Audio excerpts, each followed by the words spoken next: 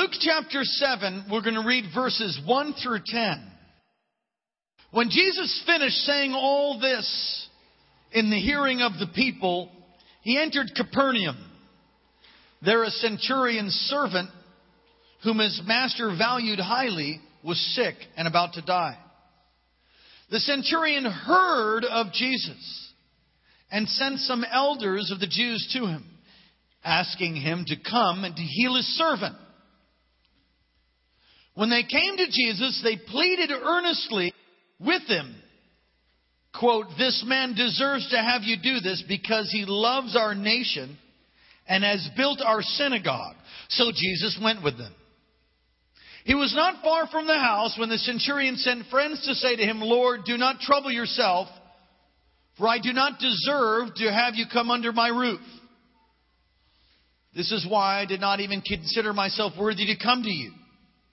But say the word," everybody say that, "but say the word, and my servant will be healed. For I myself am a man under authority with soldiers under me.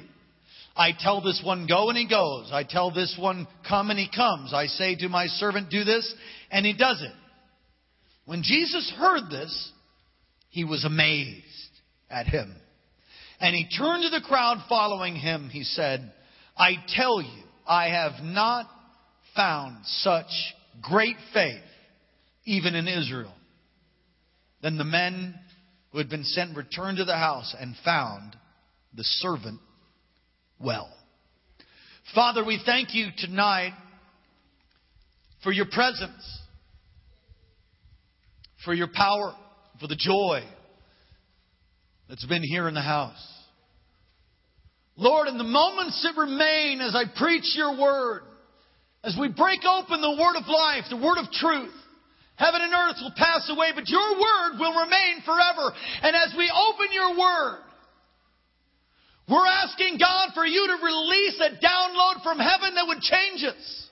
We're asking tonight, God, for fresh manna. We're asking tonight, God, for fresh insight and even revelation from Your word to bring us to a new place of faith and authority, to a new place of power, that the world may know that You are risen from the grave and took the sins of men who believe upon You. So do what You love to do. If you have the freedom to pray in the Holy Ghost, again, go ahead. We thank and praise You. We won't stop You. We won't hinder You. In Jesus' name, amen. You may be seated. I'd encourage you to take some notes as I preach this message on faith. Faith is like a diamond. There's many facets to faith. So you can hear lots of messages on faith and still never really get the whole thing. So this is just one of the cuts of a diamond, if you will. A message on faith tonight. It's an example of great faith here in the book of Luke, chapter 7. Jesus marveled at His faith. Now, faith is important. Everybody say faith's important. Faith's important because without faith, it's impossible to please Him. Without faith, you can't please God. How many of you want to please God? Well, you got to have faith then. It takes faith to be saved. It takes faith really to be healed somewhere. Now, I heard one man say, well, you know, the person that's being healed, he doesn't have to have faith. And I think maybe that's true. The person bringing the healing, the person laying hands can have faith. The other guy can have no faith. I've seen that. There's all kinds of stories of healing and deliverance, but there's always faith present somewhere. Hebrews 6:11, without faith it's impossible to please God, because anyone who comes to Him must believe that He exists, and He is the rewarder of those who earnestly or diligently seek Him. Mark 9, verse 6. A man in the crowd answered, "Teacher, I brought you my son who's possessed by a spirit that has robbed him of speech. Whenever it seizes him, it throws him to the ground. It foams at the mouth, gnashes his teeth, and becomes rigid. I asked your disciples to drive out the spirit, but they could not." And Jesus says, "O unbelieving generation, how long shall I stay with you? How long shall I put up with you? Bring the boy to me." Faith. O unbelieving generation. Faith is important. All things are possible to them that believe. Do you know that scripture? Matthew chapter 17 and verse 20. he replied, because you have so little faith, I tell you the truth. If you have faith as small as a mustard seed, you can say to this mountain, move from here to there, and it will move. Nothing will be impossible for you. Come on, somebody say, nothing will be impossible for me. Nothing's impossible for me as long as I have. And that faith, it's not the size, it's really the quality of it. The mustard seed faith. The smallest seed. Yet it grows to be a plant that even birds can land on. Jesus rebukes His disciples for unbelief. And I have been rebuked for unbelief. In fact, when I stand before the Lord, sometimes when I'm believing for great things, I have faith for it, but then there's that little whisper that says, I don't know. I say, Lord, help my unbelief. That's a biblical prayer to pray. So Jesus rebuked His disciples for their unbelief. According to your faith, it says in Matthew 9, verse 29, that when He had gone indoors, the blind man came to Him and he asked Him, do you believe that I'm able to do this? Yes, Lord, they replied. He touched their eyes and said, according to your faith, may it be done unto you. Now listen, I don't like that scripture. I'd like to take a little indelible marker maybe and etch that out kind of, or maybe yank that page. You know why I don't like it? But it's truth. I like truth. But the reason I don't like it is according to your faith may be done to you. Now listen to this. Because we want to point the finger. We want to blame all kinds of people. Oh, that church. I'm not going to that church. They don't serve any meat. Why don't you get your own steak knife out, Bubba, and cut your own meat at home? Anybody that says that really is just an admission of their own immaturity. And all the people of God said, Amen. I don't like it because it puts some weight on me. According to your faith may it be done unto you. In other words, my faith makes a difference. Come on, your faith makes a difference. And we can want to try to point the finger at somebody and say, well, that's not try to point the finger and try to blame somebody for something not happening, when in fact it might be because we've lacked faith. Now, I'm not trying to beat anybody up, but I'm saying faith is important. It's critical. It really is. Now we want to discover some things about faith from this Roman centurion, which is like a jumbo shrimp. It's an oxymoron because you wouldn't think that you'd be learning something from a Gentile who really, why would you learn something from a Roman centurion, a Roman soldier? They really weren't the most godly people. If you read history and go through stories of historical events and Josephus, Roman soldiers, they were mean. They weren't faith-filled guys generally. So for the Lord to pick a Roman centurion to be a testimony of what great faith is, it's kind of unusual. And there's much to learn from this story. Faith is seen in his everyday life. What do you mean faith is seen in his everyday life? Well, a servant was a slave. Okay? And again, you can read through history. They were treated like a tool. They weren't treated like human beings. They were not treated like they were made in the image of God. They were treated as tools. They were throwaways. Well, they were worth money. They were slaves. And so a Roman centurion that loved his servant says something about this guy. That he had faith in his everyday life. You know, I've been around people that call themselves Christians, but they're really not very nice at all. Christian means Christ-like, so if you're really not living for God and you're a jerk, just call yourself by some other name. Because it's people that have called themselves Christians that have really brought a mark on the body. In other words, they were really full-throttle hypocrites. They went to church on Sunday morning, maybe. But then they said they're Christians, but then they live like the devil, man, the whole rest of the week. Come to clean their conscience at a dry cleaning service on Sunday morning. Go out and still live stupid the whole rest of the week. And then they say they're Christian. Well, are you Christian? Oh, yeah. Do you live like that? Don't tell them you go to my church, all right? All right, good. Praise God. We got that straight. And if you get to heaven, don't tell them you went here either, all right? All right. Now listen, I'm also mindful that when I came in, man, I was 1 foot big in the world and another, maybe a big toe in the kingdom. I prayed the sinner's prayer, yeah. But my mind was tormented.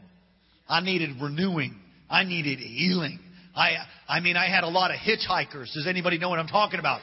When I was like lived with the boogeyman. Ugly. I'm thankful that somebody didn't. I wasn't living like a Christian all week long, but I was trying. I was getting prayer, and little by little, God sanctified me. Come on, how many of you are thankful that God sanctified you? You know it takes faith to be sanctified. Some mind people don't get in, and instantly we're walking on water. I walked on water today. We're in Alaska, after all. It was frozen. Okay. So faith is seen in his everyday life. He loved his servant. And though he was a Roman, he loved the nation of Israel. I want to tell you that as a Christian, you are obligated to love the nation of Israel. If you don't love the nation of Israel, you probably don't read the Word. And we owe them a debt of love. We need to pray for Israel. There's all kinds of books that have been written, and I really can't speak all that intelligently about it. But I remember reading a book about how when America steps away from Israel, tragedy comes on America. Every time we step away from supporting them, it's like tragedy comes. We need to stand with Israel. We really need to. And this Roman, he stood with Israel. He loved Israel. He loved the God of Israel. He feared God. And he showed that by building. The guy built a synagogue. He said, well, what's a synagogue? The synagogue and the temple. The temple is where the Ark of the Covenant was. It's where they performed all the Day of Atonement. It's where the high priest did his ministry. A synagogue was like an extension. The Ark wasn't there, but they had reading of the Word. And they had worship that took place there. But it wasn't the place of high worship. It wasn't the temple. This guy built a synagogue. Paid for it, apparently. He was humble. What are you talking about? I'm talking about a faith of a centurion is seen in his everyday life. And I want to tell you, faith is important in this life, and it's important for you and I. And it should be seen not in the big, furly, highfalutin prayer that you might pray for someone to be healed from some disease. It's literally walked out in your everyday life. The way that you treat your wife, the way that you tip the waitress, the way that you live, the way that you speak, the movies you watch. Yeah. What you listen to, what you spend your money on. Oh, let's go there for a second. Now, I know many people use debit cards now and don't write checks out and stuff like that. I just want to say, well, whatever. If you get your bank statement, or if you want to just look in your check. Do you know most of this generation doesn't know how to register a check, doesn't know how to balance a checkbook? Do you know that? I'm not even going to ask you to raise your hand, but most people don't know how to balance a checkbook. We wonder why we're in such an economic problem. You want to know where your main worship is? Well, you look at how you might be worshiping Starbucks.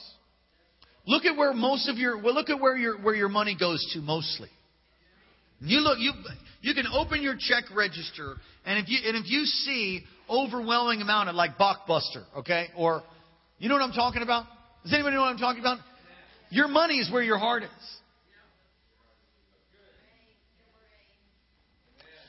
His faith was seen, this Roman, by loving the God of Israel, by building the synagogue. He was humble. Now, he was probably, a centurion is over about 100 men. And he was a man of affluence and influence. And he could have been prideful. He could have been prideful, but he wasn't. He sent elders and friends to go talk to Jesus. That story is also told in Matthew's Gospel. In Matthew's Gospel, he comes himself, the centurion comes. But in every case, he doesn't think that Jesus should come to his house because he was all something. Look, a centurion was a man of power, a man of authority. He could have demanded his right. In both Matthew's Gospel and Luke's Gospel, he counts himself as unworthy. He's humble. When you have faith and you really understand who God is, you'll walk humbly before Him. Now, the fourth thing that gets me is this. He never even saw a miracle. It says, because if he saw a miracle, what it said, it doesn't say that he saw a miracle. It says verse 3, look at verse 3. He'd only heard that Jesus, when he heard that Jesus, he heard about Jesus' miracles. Somebody testified to him. Somebody testified. Somebody shared.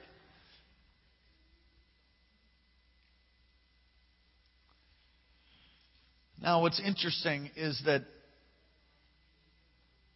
his faith was tied to authority. Now, I'm probably going to get up in your business right now. Because most people don't have a revelation of authority. And the reason is generally because they're really still mad at their mother and father that abused their role of authority, or the pastor the church they were once at that had a church split and how they got abused and they didn't go through stuff. And there's some leadership that's out there that's bad. I mean, I understand that. I will also say that you can't give what you don't first have. And if you're unhealed, then you're going to make unhealed disciples and you'll make decisions that are unhealed. His faith is tied to his authority. He was under authority. He talks about how he says, I myself am under authority. You need to be under authority. You want to have great faith? You need to understand that you need to be under authority. He exercised his authority. Now, you know when people have authority, especially spiritual authority, because they use it. I remember Jesse Duplantis was getting on a plane before he used his own to fly around. He was getting on a plane with his family, and his daughter said, Dad, I really want, something to eat. And he said, we should have gone there before. He says, please, Dad. I mean, the gates are about to close. He gets up. He runs out of the plane. The captain's standing there, and he says, you will hold the plane. And he leaves. I will be back. Hold the plane. And he takes off. Goes and gets the biscuit or whatever he had to get. He comes back. They held the plane. He was late. They held it for 5 minutes. They didn't know who he was. He came back. He got on. People were irritated at him. He sat down. He gave his daughter the biscuit. And he felt like the Lord told him to do it. Now, he had authority. You can tell when people have authority because they use it. They walk in it. There's something about them when they come in the room. There's something about them when they show up on the scene. It's amazing how people respond in the midst of authority. Well, one of the things they teach us, I was a first responder. I've since lost my licensing for that. But when I would show up at a scene where somebody would be injured, one of the first things they tell you is you tell them, I'm a first responder, I'm medically trained, I'm here to help. Here's what you see the person do. They relax. This centurion understood authority. He was under authority. He exercised his authority, and he recognized Jesus' authority. Now, let me say this to you. There are two spheres of authority. This is worth writing down. There's structural authority and spiritual authority. Structural authority is like the government, laws that you and I have to obey. I was driving from Anchorage. There's a speeding law, 65 miles an hour. As I went flying past Tammy, I thought I should probably make sure I wasn't speeding too much. I think she was doing 65 just to show off. And I was doing 70. Because I was talking to a police officer friend of mine, and they told me it's allowable anywhere between 5 to 7, sometimes 9 over. After that, you're getting a ticket. So, when I drive, I figured that was authority. He was telling me I could drive 5 to 7 over. I know somebody that will not break the speed limit because he says this. When I break the speed limit, that's breaking structural authority, Pastor Daniel. I said, And he says, and when you break structural authority, that means that the hand of the Lord comes off you because you're disobeying. I thought, I thought I'm going to have that revelation. I don't have that revelation. Hallelujah. But it really is biblically true that we're under authority. There's structural authority. Now listen, God will teach you spiritual authority by being submitted to structural authority. Did you get that? If you can't submit to structural authority, don't tell me that you've got great faith and you're submitted to God's authority because you're confused. He teaches it in the home. Spiritual authority is learning through submitting to structural authority. And this guy, this Roman centurion, had great faith. He had learned to submit to authority. There's something about this. Now, many have been hurt and wounded, as I said, because they had people that were abusive in authority.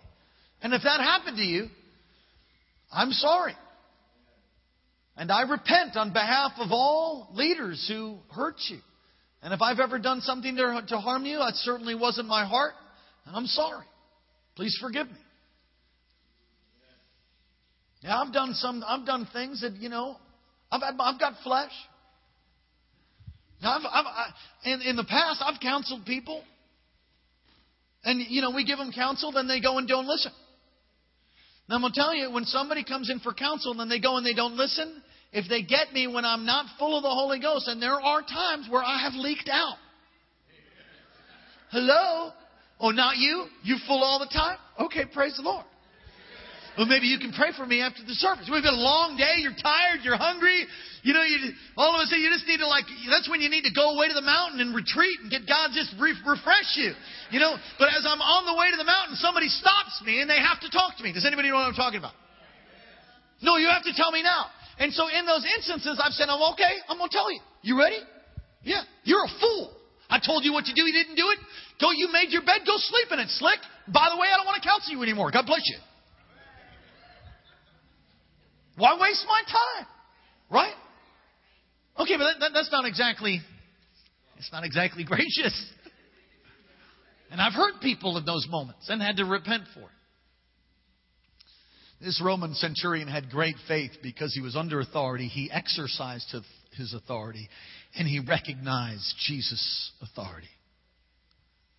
He understood that just as he had authority in the natural, Jesus had authority in the spirit realm. Demon, go. Then demon leaves. Sickness, go. Sickness leaves. Death, loose your hold. Death, loose your hold. And death has got to go. All right, what's God saying to us? Well, I think He's saying this as I wrap this message up. How does the Lord feel about your faith? How does He feel about it? Do you think He's amazed at your faith? Or is He amazed at your unbelief? I don't know. But that's a good question to ask. Not to get under condemnation. But examine yourself. Do you know that's a biblical thing to examine yourself? Do you know that? Examine yourself. See how you're doing. Ask God to put His finger on things that displease you. You know, one of the great things about marriage is that you can really help each other. And in marriage, you should be helping each other that way. Because there's times when I'm just as dumb as a box of rocks. And my wife really helps me. She really does. And I know she cares for me. Come on, lift your hands and just thank Jesus right now. Thank you, God. Come on. Look at the person on your right and left and slap them 5 and say, how's your faith? Come on. All right. Will Jesus be amazed at your faith or amazed at your unbelief?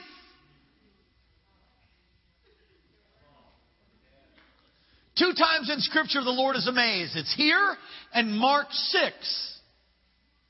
Mark 6, Jesus, verse 4, Jesus said to them, only in his hometown among his own relatives in his own house as a prophet without honor. He could not do any miracles there. Watch this now, except he'd lay hands on a few sick people and heal them. And he was amazed. He was amazed at their lack of faith. Now listen to this. The perception of Nazareth and Capernaum are two different perceptions. And I will tell you that your perception will affect your faith. And if you have a perception that Jesus is something other than He is, then you will have a hard time receiving Him. Look, there's people that don't believe that God baptizes in the Holy Ghost and gives the evidence of speaking in tongues. There's people that don't believe in that. They have a theological blockage, and as a result, there's no way that they're going to open up their heart to receive the marvelous gift, which, by the way, is the least of the gifts, but it is a great gift, the marvelous gift of praying in a heavenly language, the perfect will of God through you. There's people who just won't receive that because in their perception, the way that they see things, that's not true, that's not real, and only whack jobs Shakana Mahaya ho ho. That's whacked out.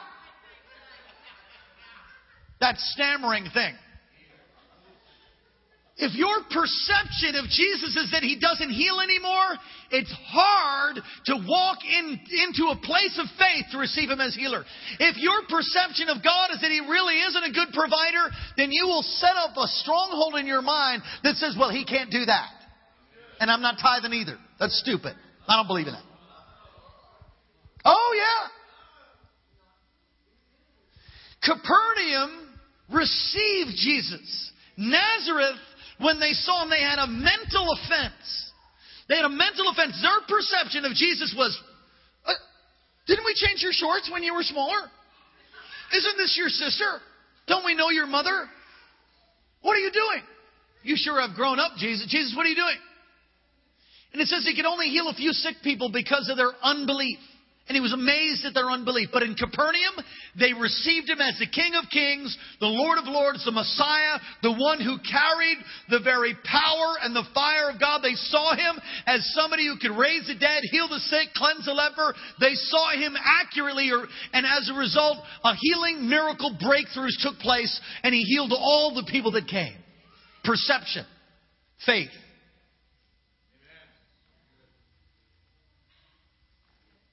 Our perceptions are very different from Nazareth to Capernaum. And our faith is either hindered or released by our perceptions. I'm preaching better than your amen, and I'm telling you, your faith will either be hindered or released based upon how you perceive things. Look, I'll just bring it home for me personally, a personal experience. I crawled into this church in 1992 in Hawaii. When I mean crawled, I'm talking crawled. I was walking for the first part of it. The last half to the altar, I think, well, that's exaggerating a little bit. The last 25%, I was on my face, crawling, weeping, crying, asking God to please set me free. Now, there were people in the church at that time. Micah was at the church at that time. He was about this big. There was people in the church at that time that saw me. Well-meaning, people that loved God. They saw me come in. Ripped shorts, messed up, crying. Now, I didn't instantly pop up and they put a tie on me and they threw me into ministry. No. I had some training. And Jack, I needed training. And I thank God for all the people that slapped me down and told me I was doing something foolish. And told me to wear deodorant, brush your teeth. Hey, don't do that. Look, you got to cover yourself.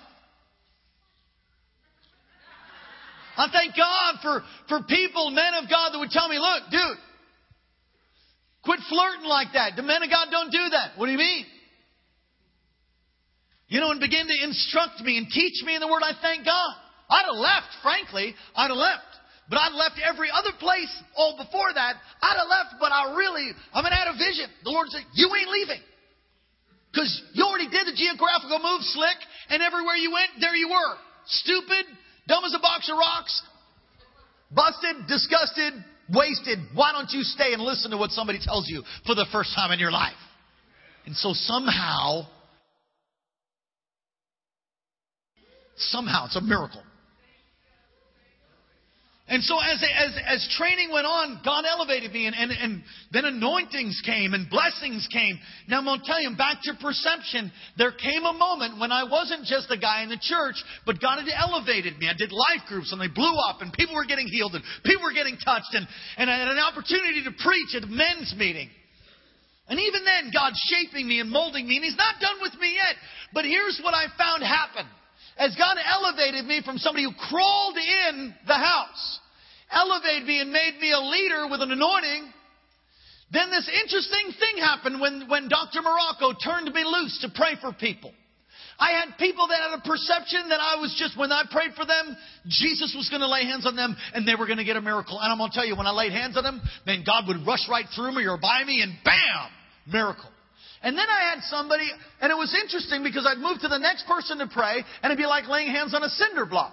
And then I would notice it was that person that was there the early days who saw where I came from. And I began to realize, man, I think they have a perception problem with me.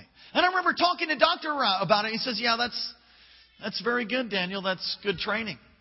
Because people will perceive you certain ways. The way that they perceive you is how they will receive from God or not. And then he said this to me. If anybody ever loses respect for you, you will never be ministering to them again. I thought, oh. I will just tell you now, if you lose respect for me, say goodbye. We'll bless you. Go find another church because you're done receiving from God. Now, sometimes the enemy comes to lie to you about stuff. Don't let him drive you out on a lie. And I live my life before God with my wife, holy and blameless as best I can. Like I said, I get in the flesh sometimes and tell you to go get a grip. You know, and I'll repent and all of that. But the point is, perception affects your faith. It either hinders your faith or releases it. Perceptions will hinder or release a miracle. All right, let me move to the next point. Faith is tied to our understanding of authority. Do you respect authority? Just because you got a bad deal from a police officer who might have had a bad day or something, you need to respect the police. Look, you respect and honor people not based on, listen to this. Listen, let's set you free. Are you ready? You respect and honor people not based on whether they're worthy of respect and honor. You listening? You respect people and you honor them. Listen, everybody listening? You respect them and honor them because you are a person of honor and respect. It's different. That is who you are. So you give honor and respect whether they deserve it or not. And if you learn to do that, it'll release life. Honor releases life. Honor and respect release faith. In our society, about 40 years ago, there was a counterculture called the hippie movement. At the end of the 60s, there was an intense desire to break down all authority structures. Some of you lived through that time, miraculously.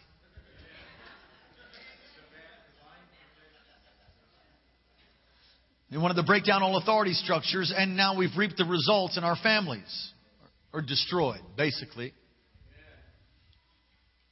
There's divorces rampant. Pregnant people just get abortions. They don't want to have a baby. They don't really understand or honor life.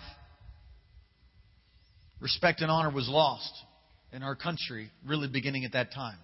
And you can look at statistics from when they pulled the Bible out of the school and when that counterculture movement hit, and you can watch crime just go right through the roof. Murder, everything goes right through the roof. Crime, all of that. It's never school shootings back in the 50s. Why is that? I'm not saying we were a perfect country, but there was a principles of honor and respect. And we lose understanding of authority. We lose out on the miraculous power of God. Let me say it again. When you lose your understanding and respect of authority, you will lose out on the miraculous power of God. All you kids, look at me. All the children, we love you. Praise the Lord. Look at Pasty. All right, y'all listening? All you kids, look at me. Okay, hey, whee, in the background. Okay, y'all listening? Listening? Good. You need to honor and respect your mom and dad.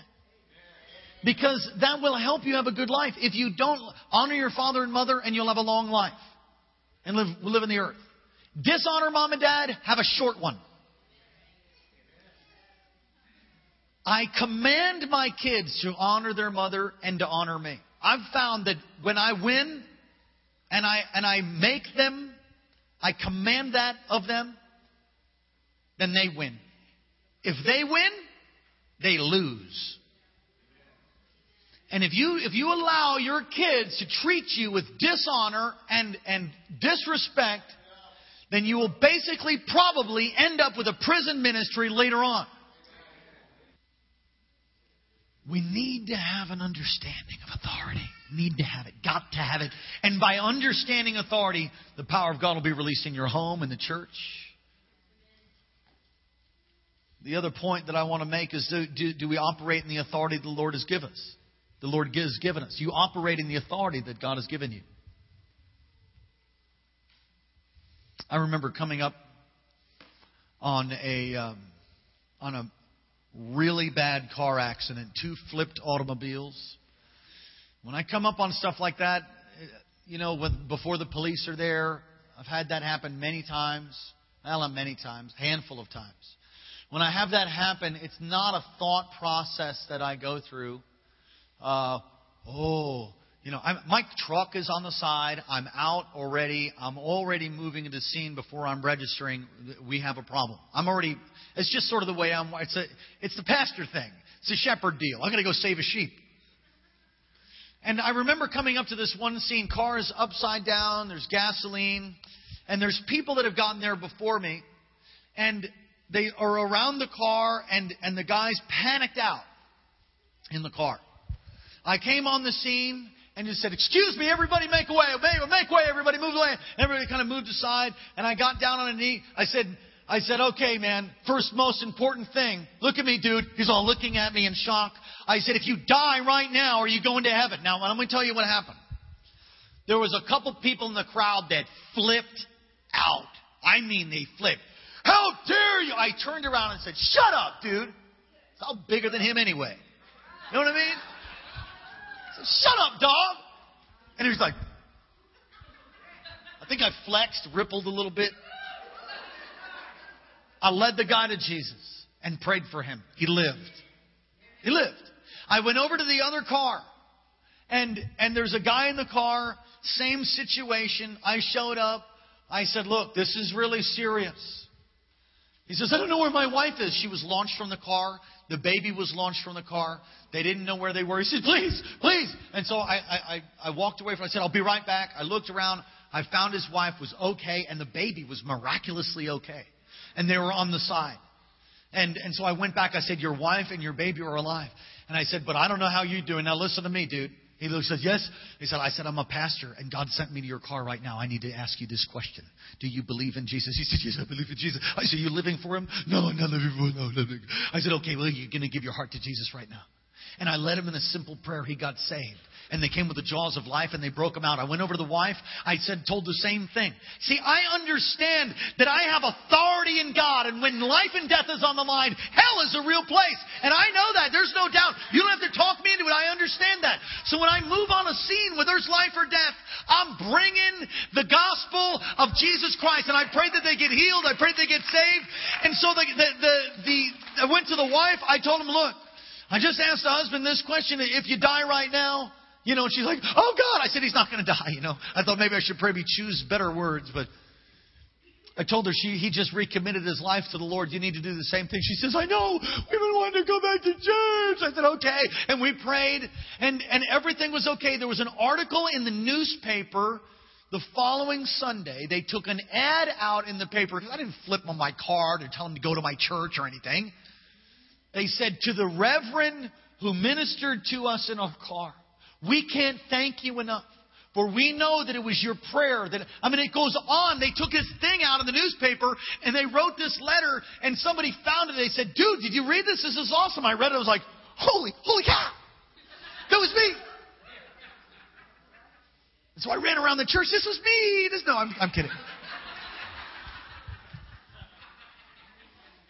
Are you using the authority that God has given you? I'm going to tell you, God is looking for somebody who'll just stand up in this community. Somebody who will rise up and begin to declare, you can be healed. You can be whole. Your marriage can be healed. He's looking for somebody in the schools who will turn away from the things of tradition and the things of degradation and lust and pride and begin to stand up and live for God. I'm going to tell you in the high schools, y'all listening? I'm going to tell you in those high schools, God can cause a wave of His Spirit to come that living for God becomes a cool thing, not the other way around. You just need a bunch of people that'll stand up, unashamed, unabashed, bold as brass, full of the love of the anointing of God, and begin to declare what God wants to do in that generation. And you'll begin to have people that come to that. Are you moving in the authority that God has given you on the job? Are you moving in authority in your home? Are you praying with authority and power? Come on, now I lay me down to sleep. I pray, dear Lord, my son. That's not going to get it. It ain't going to bring any revival. I've just wound myself up. Some scripture, 2 Corinthians 10, and then I'll close. Some scripture, 2 Corinthians 10:4. The weapons we fight with are not the weapons of the world. On the contrary, they have divine power to demolish strongholds. Matthew 28:18. All authority in heaven and on earth have been given to me. Therefore, go and make disciples of all nations, baptizing them in the name of the Father and the Son and the Holy Spirit, teaching them to obey everything I've commanded, and surely I am with you always to the very end of the age. Matthew 16:19. I will give you the keys of the kingdom of heaven. Whatever you bind on earth will be bound in heaven. Whatever you loose on earth will be loose in heaven. Matthew 18:18. I tell you the truth. Whatever you bind on earth will be bound in heaven. Whatever you loose on earth will be loose in heaven. Revelation 12:11. They overcame him. Talking of Satan. You and I have power and authority. And I'm going to tell you that we have crippled heaven many times because we've not stood up in our God-given, blood-bought right and begin to turn the gates of hell back with the word of the name of Jesus and the power and authority that we've given. Sickness, infirmity, disease, it must go. Don't tolerate that in your life which Jesus has given you authority to drive out. I'm going to say that again. Don't tolerate and put up with what the enemy's placed in your life when Jesus has given you authority to drive that thing out. Drive it out. Stand up and command that thing. Take your bony prophetic finger and say, leave. It's not how loud you raise your voice. You know, I get fired up. I'm a zealot. You know, that's just kind of the way I'm wired up. Somebody once said to me, you know why demons leave when you pray for them? It's because you're so loud. You know, God's not deaf. I love what Dan Morocco said. Yeah, he ain't nervous either. So I sort of thought about that. Oh, I'm kind of loud. I thought, I know what I'm going to do. I'm going to whisper. For all the next season of deliverance that I pray for people, I'm just going to whisper. And so I tried it. It's not me, but it works. So I just said, in the name of Jesus, devil, loose your hold. Huh! And they got free. I thought, well, that was pretty cool. Let's try that again. In Jesus' name, I break every assignment of hell off of you. Devil, you got to go right now in Jesus' name. And the person would be like, I feel different. Like, awesome. But I don't like doing it that way, so I don't do it that way anymore. But you don't have to be loud. It's just authority. Believe what God has said. Exercise your authority in prayer. Persevere by obeying God. To be dependent on the Holy Spirit. So 2 things we've seen. Will Jesus be amazed at faith or unbelief? I want it to be faith. Faith is tied to authority. The first pastorate I had was on the island of Molokai. And I was asking the Lord, where's your power? I mean, you know, I don't really see. I was telling him, I don't really see the miracle in the book of Acts. What's up? When I'm praying for people, you know, we got a sore throat healed. And, you know, I mean, I see some stuff. And I was saying, God, where's your power? The Lord interrupted my prayer time, spoke so clearly to my heart and said, son, do you think I have a power problem? No, you don't have a power problem. He said, but my church does. I said, yes, I believe that. That's true. Absolutely. And so my question, you know, what's up with that? And as clear as a bell, I heard the Lord say to me, in my heart, my spirit, they have a power problem because they have an authority problem. And they don't really believe my word. And so I preached on that. That was just before Resurrection Sunday. I preached a message that there's no resurrection without a submission to authority. Some of you need God's power in your life desperately. And that power, He so longs to release to you. But because we rationalize the word, or, it just didn't come to us the way that we wanted it to, or that preacher's too loud, or he's too soft, or I didn't like the music. We make all kinds of excuses. But the real thing is this, that we've got to have an understanding of authority which releases faith, which releases the miraculous. Dr. Morocco, 1976, helped a bag lady out of a park in Oahu, in Honolulu, the city of Honolulu. And they rented an apartment for her. They moved her into the apartment and all of her bags, helped her go through some of her bags. They paid. They couldn't afford to do it, but it felt like the Lord told them to. He paid for her apartment. And then it was shortly thereafter, as he continued to pay her rent, he was called out of Honolulu to Maui and started the cathedral there in Maui with 50 people or 100 people, I think, their first Sunday. Shortly thereafter, he got a phone call from the previous church that he used to work for, the senior pastor, that said, "Jim, got some bad news. The lady that you helped, you rented the apartment for, and yeah. Well, she was killed." "Oh, that's terrible." "Yeah, I got a call from her lawyer in the trust fund." "What?" "Yeah, she was killed by a bus, but she was a very, very, very wealthy lady. Had a very large trust fund. And they called us. So I just wanted you to know that she died." Dr. Morocco hung the phone up and thought, "I've been hoodwinked, man. That lady had more money than I did. I was sacrificing, missing meals so she could live in an apartment."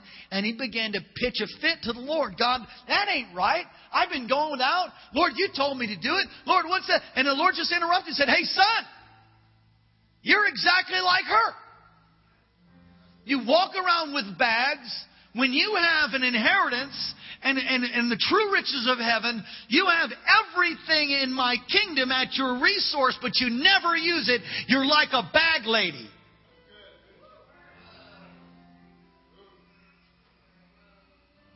I don't want to be like that. And it's all linked to authority and faith and understanding what God's Word says. The centurion understood it, had great faith. All God has to say, we don't have to yell, we don't have to scream. Truth is, if your faith's at a level, you don't even have to have hands laid on you, although that's a biblical thing.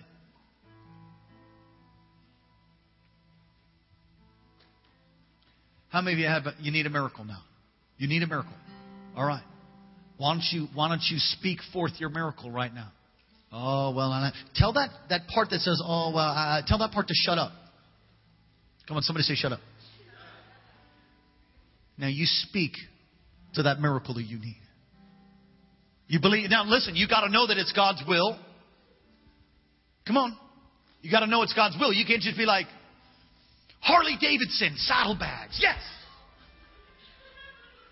Oh. V-twin.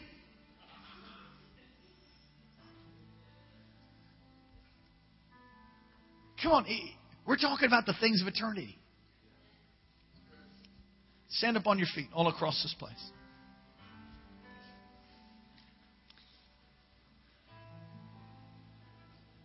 Let me take care of one thing, and then we're going to make some declarations and we'll close. Is this okay? You all right? I'm a few minutes over.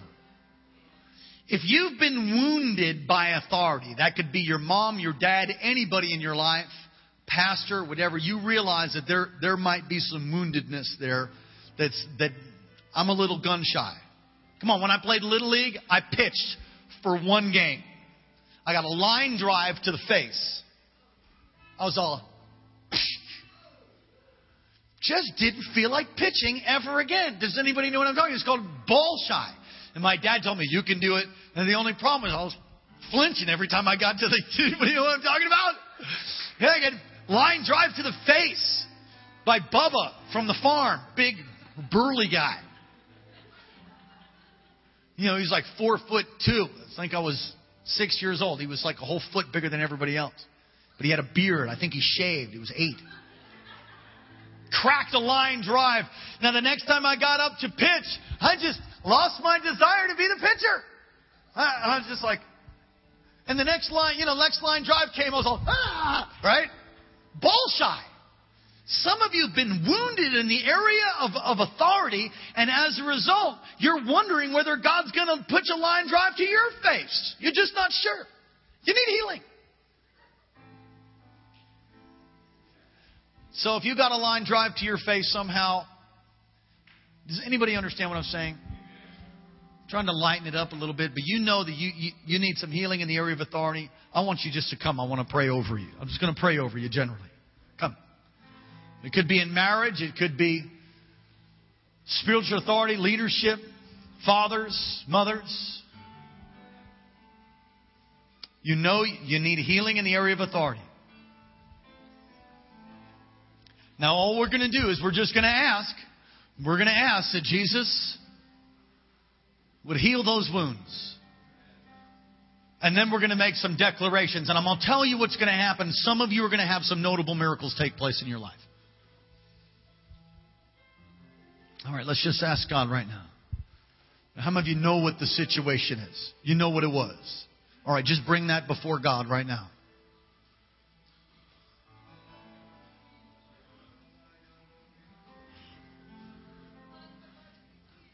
Jesus, come now. Come into that hurtful place that happened in the home. Or maybe in school. Come into those wounds that happened in that church. Come into the place where people were abused. Jesus, come right now and heal them. Pull the stinger out. Heal them. And the Lord would say that place of woundedness is the root of your unbelief. You've got to allow me in to heal. You've got to forgive. Some of you, you got to forgive whoever did that. See, you don't know what they did. No, but I know what He did. He died on a cross for that very thing. He died on the cross for that family member that abused you. He died on the cross for that father that didn't take care of you and cherish you like the princess that you were. He died on the cross for that mother that abandoned you. He died on the cross for those things that happened to you in your life. He died on the cross for all of that. All of it was sin. It was not the will of God. It is the will of God for you to be healed. It is the will of God for you to be whole. It is the will of God for you not to lie on your bed anymore, tormented by the memories of what happened when you were a little girl or a little boy, or what happened 10 years ago in that church when you just knew God was going to bring revival and all of a sudden there was a split. It's not God's will for you to be tormented through any of these things. It is God's will that you would be healed. And that healing comes by the cross of Jesus.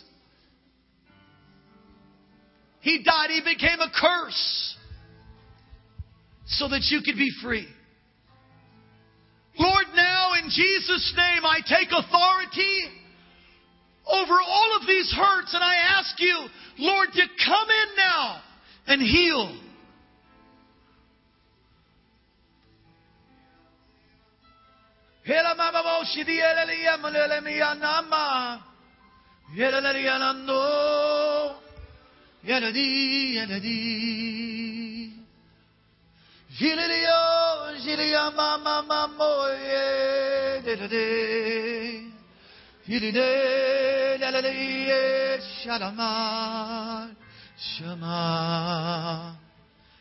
Healing Jesus. Healing Jesus, healing Jesus, you're the balm in Gilead. Help me.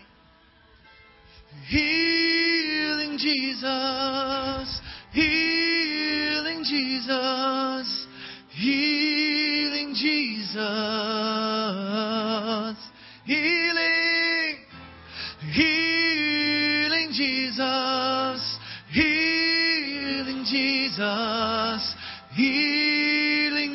Jesus. Heal every wound right now.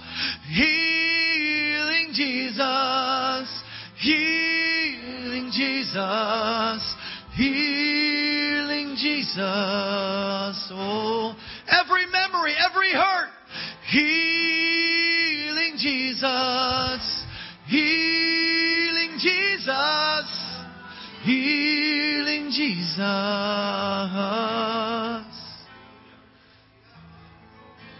Now, right before Him, whoever perpetrated that against you, whoever the perpetrator was, you need to forgive them. Mention their name before the throne now and let it go. Now, forgiveness is not something that you'll feel like doing necessarily. It's something that you are mandated to do, because without forgiving those who came against you, your sins are not forgiven according to the Word of God. Our Father who art in heaven, hallowed be Thy name. Thy kingdom come, Thy will be done on earth as it is in heaven. Forgive us our sins. Forgive us our trespasses. Forgive us our debts. As we forgive those who sinned against us. You need to forgive that person. And unforgiveness is just like our way of trying to get back. But if you'll let God avenge you and realize that that thing was put upon Jesus, who was on the cross, and you need to just extend forgiveness. Not because you feel like it, because it's the Word of God. Your feelings will follow later. Make a declaration of forgiveness. That's what I want you to do right now. Whoever you need to forgive, just declare it to them. Declare it before God. God, I forgive my father. Go ahead, right out loud under your breath. I mean, the person next to you doesn't necessarily have to know. Just right before God, I forgive my father. I forgive my mother. Right? Just ask God to forgive them, and you forgive them now. Oh, something's breaking right now. People are getting broken free. Going to have new authority and new faith. Some of you need to forgive yourself. That was probably the biggest one. Forgive yourself for the stuff that you did. Come on, He died for that. Some of you have been angry at God. It wasn't His fault. He didn't do it. He carried you. He sustained you to bring you to a moment like this so that you could have your heart cleansed. Come on, this is an important moment. Release people. Release those who hurt you. Release them now. Don't hold on. God, I pray for hearts to be softened in this moment.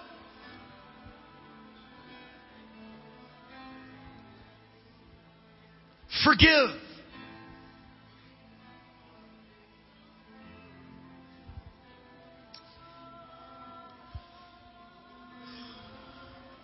In Jesus' name. Now I want you to make these declarations. Whole church, those of you online, say this. Say, I am under authority. I have authority. God wants to use me. Faith, confident assurance is released in my life tonight. Let's say it again. Say, I am under authority. Say, I have authority. God wants to use me. Faith is released in my life tonight and the rest of my life. Give me a boldness to move in authority, that I might see your kingdom expanded and demonstrated as never before. I speak to my personal mountain tonight. Come on, say it like you mean it. I speak to my personal mountain tonight, and I say, be removed in Jesus' name. Say it again. I speak to my personal mountain tonight. Be removed in Jesus' name. Say it again. Be removed in Jesus' name. Say it again. Be removed in Jesus' name. Say it again. Be removed in Jesus' name. Now give a shout like you just got your miracle. Come on. Come on. Come on. Woo! Come on, somebody shout to God. Hey! Thank you, Jesus. Did you get something tonight? Move in a new authority. Watch what God's going to do now. When these miracles, they come in, you make sure you testify. You share them with me so we can share them with everybody else. Take someone by the hand all across this place. Woo! Let's pray one for another. God, thank you for what you've done tonight. Thank you for your power. Thank you for your authority. Thank you for the truth of your word. We will not be hindered by a lack of understanding or perception any longer. We realize that you're moving us up. You're bumping us up to a place of higher authority, revelation of your word so that we can get the job done. You have called us. You have anointed us. You have chosen and selected us to bear forth fruit and fruit that remains. Lord, I ask now in Jesus' name, let the wave of your fire, let a wave of your Spirit come upon us, even as never before, that the world may know that you're the God who heals, hurts, and sets the captives free, raises the dead, cleanses the leper, feeds the 5,000, feeds the 4,000, rolls away the stone and raises the dead. You're the God with faith that nothing is impossible with you. So go before us this week, God, and may the glory of the Lord be our rear guard as we continue to fast and pray for breakthrough. Bring us back Tuesday night, Lord, and be glorified in everything that we say and do. We thank you and praise you in Jesus' name. Amen. God bless you.